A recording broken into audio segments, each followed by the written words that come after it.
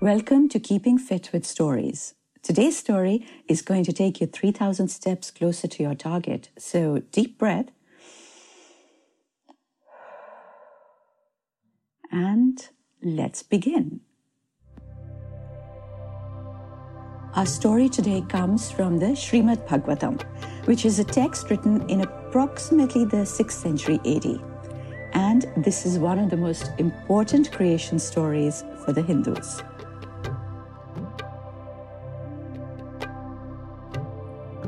Protected from the heat of the sun, the sage Durvasa walked through the forest. Durvasa was the crankiest, most bad-tempered sage that had ever lived. He had only ever smiled once in his life, in his entire life, which he proudly told everybody. But what really delighted him, what he was really famous for across kingdoms, was the number of curses that he had placed on people. Everyone was petrified of him. So, wearing a scowl and a loincloth, Durvasa walked through the forest, prayer beads in hand, chanting, when all of a sudden he was disturbed from his meditations by an unfamiliar sound.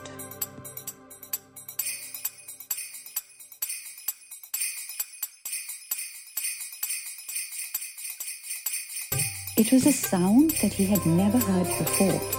Durvasa opened his eyes just in time to see a young girl come whirling out from between the trees, dancing, singing, laughing with not a care in the world.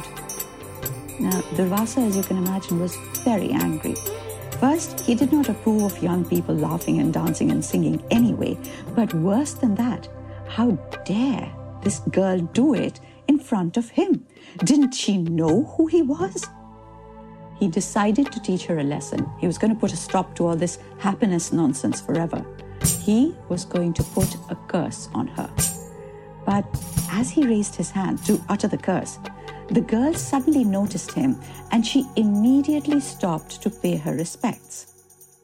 Durvasa stopped mid-curse. She had shown some sense after all. Maybe he could let her off this time with a strong warning. Unfortunately, before he could open his mouth, the girl had whirled off again, laughing, singing, dancing back into the woods. Now, you can almost imagine Durvasa's fury this time. How dare she? No one, and I mean no one, waltzes off when he is speaking to them. That's it. This time, he was definitely going to curse her. Once again, he lifted his hand to pronounce the curse. But as he did, a thought struck him. Why was she so happy? What can make someone forget the danger they are in and jump around in front of the great Durvasa himself? I mean, what could make you that happy? Yet again, Durvasa lowered his hand and tapping the girl on her back, he said, "Why are you so happy?" The girl said, "I don't know. It's this garland of fresh flowers that I'm wearing. There is something in the fragrance that it has this strange effect on me." Durvasa was intrigued. "Do you think I could have this garland?" he asked. The girl immediately took off the garland and gave it to the sage. Very gingerly, Durvasa put it on. But as soon as he did, the garland had the same strange effect on him as it had done on the girl. And this cranky old sage, who had never even smiled in all his life, suddenly found himself laughing and spinning and dancing like a little boy. Jumping up and down on his thin, bony legs, unable to stop himself, the sage spun out of the forest and smack bang into Indra, who was sat on his beautiful white elephant. Okay, time for a stretch as I explain. Indra is the king of the heavens. He rules over all the gods of the elements, and he himself is the god of the thunderbolt, so he is very powerful. But so is Durvasa very powerful. So powerful that he can even put a curse on the gods. And so Indra, like everybody else, is also quite nervous of Durvasa when they meet up. Okay, back to the story. 5, 4, 3, 2, 1, and let's go. So we were with Durvasa as he comes spinning out of the woods and sees in front of him Indra, the king of the gods, seated on his great white elephant. Recognizing the great god, Durvasa bowed to him and offered him his magical garland as a gift. Indra also bowed to the sage, and graciously taking the garland, he placed it on his elephant's head in front of him, in pride of place. Unfortunately, the garland had had the same effect on the elephant as it had done on Durvasa, and the poor creature had begun to whirl and spin and dance around madly, jumping up and down and round and round. He couldn't stop himself, and it was driving him mad. Finally, not being able to take it anymore, he had reached up with his trunk and, grabbing the garland, he dashed it to the ground and crushed it under his foot. Durvasa was furious. His gift had been rejected. He felt humiliated. Whipping around, he let fly that curse that he had been holding on to for so long. Indra of the heavens, he said, for this humiliation, I curse you. I curse you and all the other gods in your kingdom. You will lose your powers and become so weak that the demons will defeat you in battle and throw you out of the heavens. They will rule the heavens, and you will live like animals in the forest. Poor Indra. He was desperate. This hadn't been his fault. He begged, he pleaded, he cried. He threw himself at Durvasa's feet. He even chopped off the head of the offending elephant. But nothing. The curse had been pronounced. In no time at all, the curse had started to take effect. The gods became weaker and weaker till finally the demons defeated them and threw them out of the heavens. And just as the sage had predicted, they had ended up living in the forests like animals, miserable and helpless. And this is how they had stayed for 1,000,000 years. Finally, when their misery had reached its peak, when they decided they just couldn't take it anymore, the gods had decided to go and see Lord Vishnu because, well, Lord Vishnu was very clever and he would definitely think of something to help them out. Lord Vishnu had listened to the whole story, and then he had sat down to think. With his chin in his hand, he had thought this over for 3 days, turning over one plan after another in his head, till finally, after 3 days, he had smiled and said, I have it. I have the solution. At the bottom of the cosmic ocean, there sits a pot of Amrit, the nectar of immortality. All you need to do is churn the ocean, lift out the pot, and drink the Amrit. This will give you all the superhuman strength that you need to fight the demons and win the heavens back. Now, as you can imagine, the gods were thrilled. They had known that Lord Vishnu would somehow find a way. Why hadn't they come to him earlier? For the first time in 1,000,000 years, they could see an end to their troubles. There was much celebration and jubilation. But suddenly, one of the gods, Varuna, the god of the waters, thought of something. Did you say we should churn the ocean? Is that even possible? At which Lord Vishnu had smiled and said, no, it won't be easy. As a matter of fact, I don't think you can do it at all. Huh? What? But for goodness sakes, then why on earth had he even suggested it in the first place? But Lord Vishnu had continued, unfazed. Actually, for this, you will need the help of the demons. You know, with every sentence, this plan was getting worse. Obviously, the Supreme Lord had just been messing with them.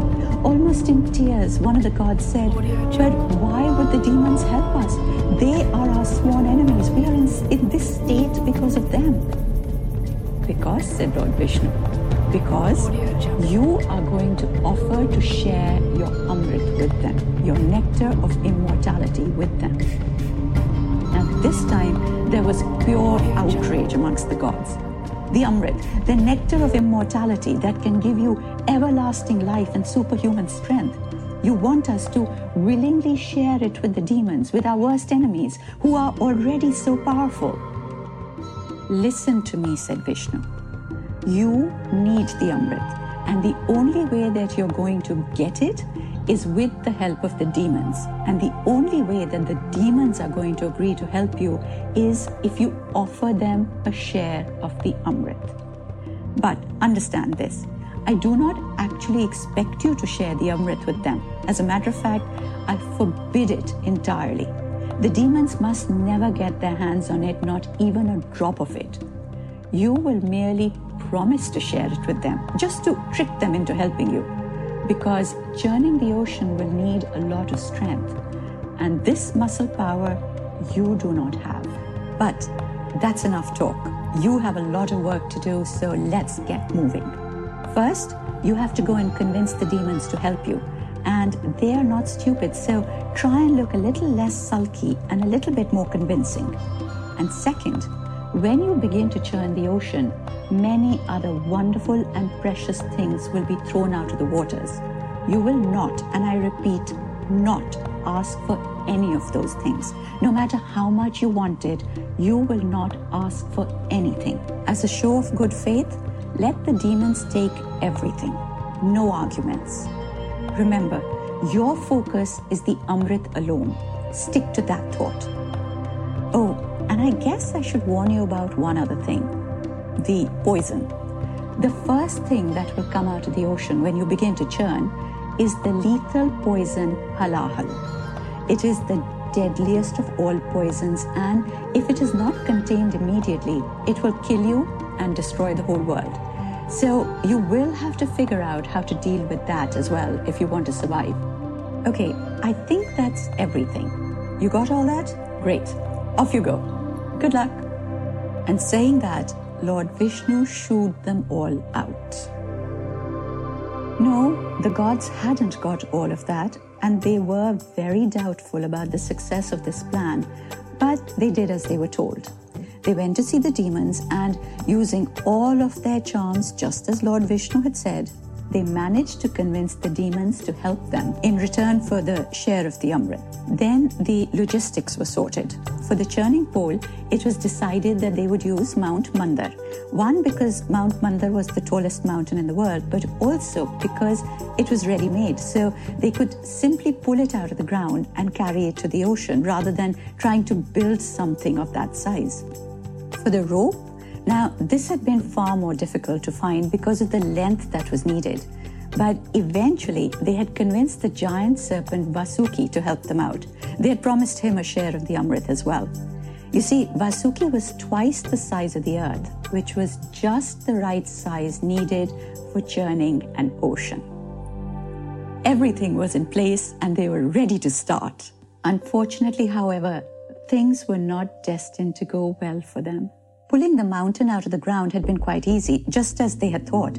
But when they had tried to pick it up, to carry it to the ocean, somehow its weight had increased tenfold and it collapsed on top of them, killing hundreds of them and injuring them in their thousands. They had tried to pick it up again, and the same thing had happened, and again, and it got so bad. There were so many deaths and injuries that finally Lord Vishnu had to be summoned for help. Lord Vishnu had arrived on his great golden eagle, Garuda, and propping up one end of the mountain on his eagle, he had helped to carry it to the ocean. Gratefully, the gods and the demons had taken over from here. They had hoisted the mountain into the middle of the ocean and placed it in the perfect spot, right in the center, ready to churn. But it sank to the bottom of the ocean. They had pulled it out and set it into place again, but once again it sank to the bottom of the ocean. Again and again and yet again. The ocean, you see, was deeper than they had thought, and they just couldn't get the mountain to balance. Once again, Lord Vishnu had to come to their rescue. He had, with his magic, raised the floor of the ocean, ever so slightly, just enough to fit the mountain, just to make sure that it would balance. He is, after all, the preserver of the universe. He can do these things. Well, finally, it seemed that everything was ready. The mountain was in place. Vasuki the snake had arrived and had been wrapped around the mountain, and the churning could begin. But as I said, this wasn't destined to go well. And just at this point, an argument broke out between the demons and the gods about who would get to hold the head of the snake and who would hold the tail. Okay, time for a quick stretch as I explain this bit. See, the lower part of the body is not considered to be pure, and the upper part is. So, as a matter of pride, one did not hold the tail, one held the head. Okay, stretch done? In that case, 5, 4, 3, 2, 1, and we're back with the story. So we had got to that part in the story where everything is in place, but the argument has begun about who will hold the head and who will hold the tail of the snake. And everything comes to a grinding halt yet again. The demons insisted that since they were doing most of the work, they got to choose, and they chose the snake's head. The gods were not happy about this because, well, it was beneath their dignity as well, but they remembered Lord Vishnu's warning.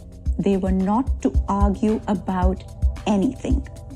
And so, unhappily but quietly, they took their place at the tail, and the churning finally began. Unfortunately, however, there was still more trouble to come.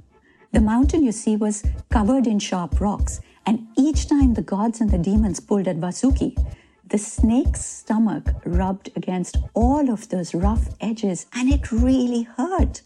Vasuki tried his best to hold it in, but eventually he just couldn't bear the pain anymore, and he let out a howl of agony. The problem was, the snake's breath was made of fire and poison. And remember, he had 5 heads, so you can imagine the amount of fire and poison that must have been inside him. And when he opened his mouth to howl, the demons who were holding the heads were burnt and suffocated and poisoned. Some even died. Now, interestingly, the gods who were on the other side, holding the tail, didn't do too badly out of this one, because although Vasuki's tail was also flailing around wildly in pain, its movement only served to fan the gods and keep them cool. I wonder if this was just pure luck or part of the strategy as well. But anyhow, once again, the churning came to a halt. And yet again, Lord Vishnu had to be called to come to the rescue. This time, with his magic, he put Vasuki to sleep for the entire duration of the churning so that this wouldn't happen again. And the churning was resumed. With the mountain balanced, with Vasuki asleep, with the demons revived, the churning gathered speed, and the cosmic ocean, which was as vast as the universe and as calm as glass, was starting to look more like a wild whirlpool.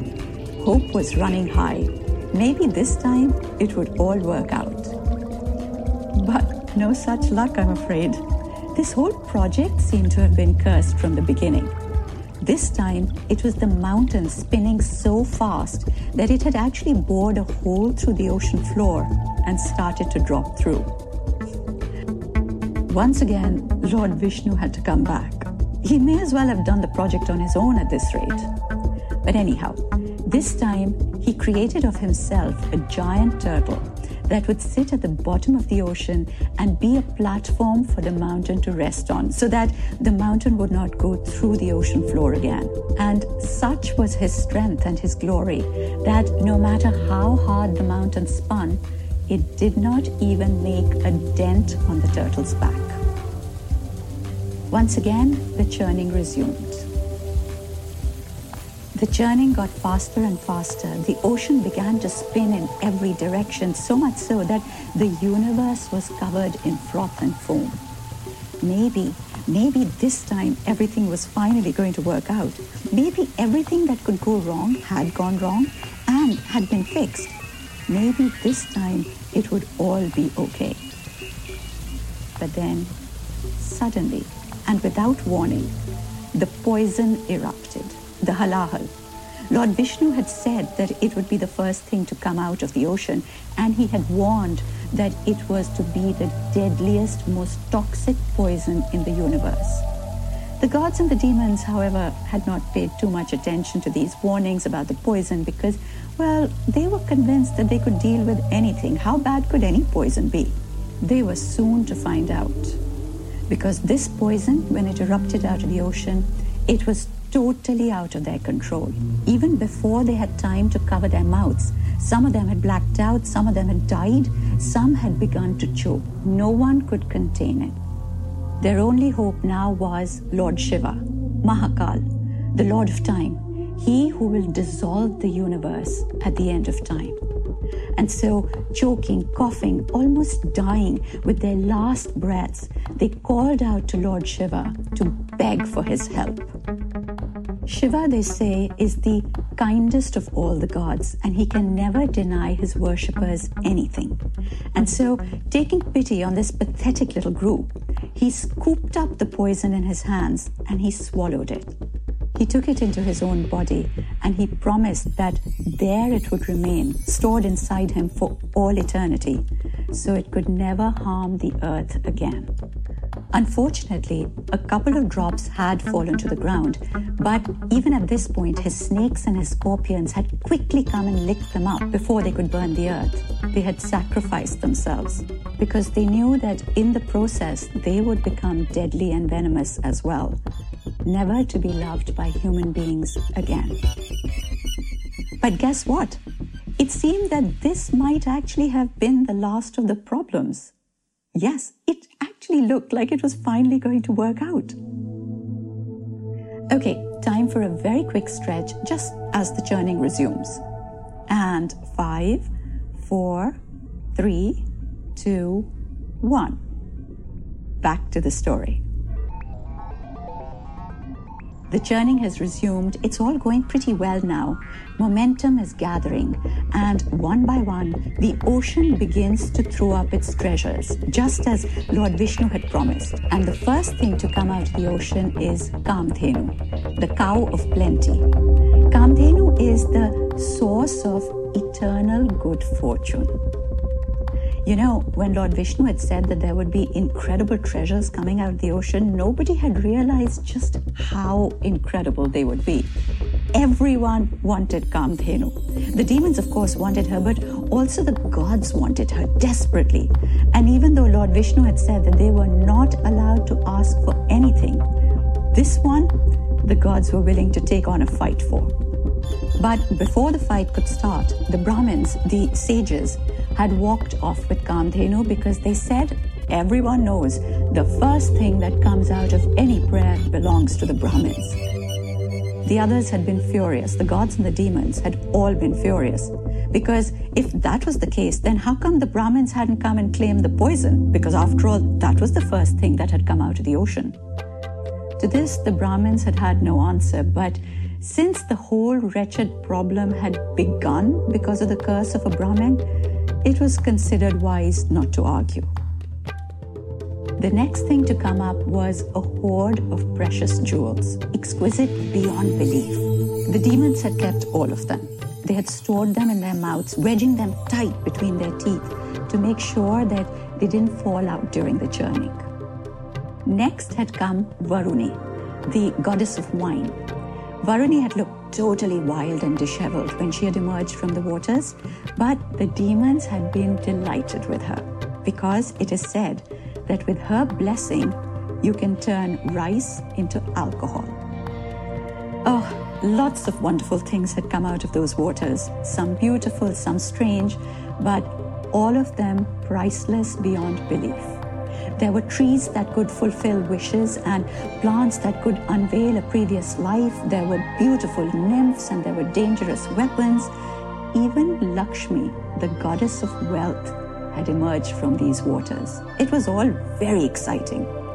And although by the rules of agreement, everything should have belonged to the demons, in reality, there had been a fight over almost everything, and the demons had barely ended up with half the stuff. The gods had taken several of the things, and even Lord Shiva and Lord Vishnu had claimed a couple of the treasures for themselves. So Lord Shiva, for instance, had taken the crescent moon as a jewel for his hair, and Lord Vishnu had decided that he wanted the Kaustav money, a giant pink jewel that he still, till date, wears on his heart. But then, after all the excitement of all of these treasures, the ocean had suddenly gone completely quiet. There was absolutely no sign of the Amrit, of the nectar of immortality. No matter how hard the gods and the demons churned, and they were exhausted from the churning. They had been churning for God knows how many cosmic years already. But no matter how hard they churned, nothing more seemed to be coming up. They were starting to feel very unmotivated. Was the Amrit even a reality? Was there really a nectar of immortality sitting at the bottom of the ocean? They didn't think so. Once again, Lord Vishnu had come back to help, this time to cheer them up. And to motivate them, he had said that he would help with the churning as well. Dark as a rain cloud, wearing beautiful yellow silk robes, his fish-shaped earrings gleaming like streaks of lightning, he joined the gods and the demons to help them pull that rope. Every now and then, his hair would fall onto his forehead, but with a toss of his head, he would just push it back and carry on. His eyes turned red with tiredness, and his arms were exhausted, but still he continued to churn so that the others would not feel downhearted. Together they all churned, but still there was no Amrit. The waters turned as white as purest milk from the fury of the churning, but still there was no Amrit. The fish, the sharks, even the whales were tossed up and down ruthlessly on those spinning waves. But still there was no Amrit. But suddenly, just as everyone felt that they just could not go on anymore, a strange hush had fallen over the ocean. The skies turned golden, the air filled with perfume, and out of the waves arose a young man, tall, dark, heavenly to look at. His name was Dhanvatri. He wore clothes of yellow silk and many ornaments made of gold and precious stones. And in his heavily jeweled hands, he held a pot of gold. And in that pot was the Amrit, the nectar of immortality. You know, it was the most amazing sight. No one had been able to move an inch. It was as though they were hypnotized. But it was the demons who had come to their senses first. While the gods were still staring in awe at this golden man and his pot of gold, the demons had rushed forward and, grabbing the pot of nectar from his hands, they had run off with it and started to argue amongst themselves about who was going to drink the Amrit first. One said, "I should have it first, I am the strongest." Another one said, No, I should have it first, I am the bravest." Another one said, "Well, I think I should have it first, I have 3 heads." The gods looked at each other. This was terrible. The demons were not even meant to have a single drop of the Amrit, and there they were with the whole pot. Once again, Lord Vishnu had come to help. I wonder sometimes if by now Lord Vishnu was completely fed up with the gods and their constant helplessness. Had he perhaps rolled his eyes and thought, "Oh, for heaven's sakes, not again"? But then again, maybe not. He is after all God. He has more patience. But you know, the situation was truly a bad one. The demons had got hold of the pot of Amrit, and they were not likely to give it up very easily. And Vishnu had to think of a plan very quickly before one of them drank the Amrit. And so, with a flash of his magic, Lord Vishnu had turned himself into Mohini, the enchantress, the most beautiful woman that had ever walked the 3 worlds, more beautiful than imagination itself. And then, having turned himself into the beautiful Mohini, Lord Vishnu presented himself before the demons. And, as was to be expected, the demons took one look at Mohini and they all fell completely and hopelessly in love with her. She was so ravishingly beautiful that they even forgot all about the Amrit. the Amrit that they had worked so hard to fish out of the ocean. Ignoring even that, they crowded around her, begging for her attention. One said, "Marry me, I'm the strongest." The other one said, No, marry me, I'm the bravest." Another one said, No, marry me, I have 3 heads." Mohini smiled at all of them, but she wouldn't commit. She said, "How can a woman talk about a man that she likes in public? I'm shy." The demons, however, had fallen madly in love. They weren't thinking clearly anymore. They said, "How about you give this nectar of immortality to the one that you like the best? Let him be the first to drink it. That way, you won't have to say his name and we'll all find out anyway. Go ahead, choose." And saying that, they handed the pot of Amrit to Mohini. The pot with the nectar of immortality, the one that they had worked so hard to get, the one they had almost destroyed the world for. They handed it over to the enchantress without a second thought. Lord Vishnu's plan was working perfectly. Taking the nectar from them with the most irresistible smile, Mohini sat all of the demons in front of her in a line, while all the gods quietly went and sat in a line behind her, opposite the demons. And then she walked up and down the line, pretending to look at the demons to see which one she was going to choose for her husband, talking to them in the sweetest tones as she went along, but all the while feeding the gods who were sitting behind her from under her arm. Up and down she went, making sure that she had fed all the gods. The demons, who were completely besotted with her, did not even realize what she was doing. They couldn't tear their eyes away from her smile, her eyes, her voice. But right towards the end of the line, there was one demon called Rahu who was not taken in. He could see what she was doing, and he had tried to nudge the other demons next to him to warn them about what was going on, but no one was prepared to listen to him. They were far too busy trying to impress the enchantress. And so, realizing that he wasn't going to get any Amrit in this way, Rahu quietly got up from his place in the line of demons, and unnoticed, he slipped into the line of the gods behind her. And before she had realized what she was doing, Mohini had fed him some of the Amrit as well. Unfortunately for Rahu, though, he had been spotted, and Lord Vishnu, quick as lightning, had jumped up and, grabbing his lethal discus, his Sudarshan Chakra, he had sliced the demon's head off. The only problem was, however, that Rahu by now had already drunk the Amrit, and so, although he was in 2 pieces, he was immortal, he couldn't be killed. Vishnu had to do some more clever thinking. So, quickly, he took the immortal head and body, and he planted them in the sky as the immovable stars, Rahu and Ketu. Poor Rahu. He had been looking forward to a wonderful life of immortality and unending power, and instead he found himself stuck for all eternity in 2 pieces in a corner of the universe, unable even to move. But in all this chaos, the demons had realized that they had been tricked, and jumping up, they attacked the gods. It was a long battle. It went on for years, with each side grabbing and pulling at the nectar of immortality, at the pot of Amrit. The pot of Amrit got thrown around so much, it's a wonder that it didn't fall and spill all over the ground. Only 4 drops of the liquid had spilled. The rest had been saved. Now, although the demons fought with all their strength, unfortunately, they were no match for the gods, who had just drunk the Amrit and were full of divine energy. So this time around, the gods won the battle. They won back their heavens.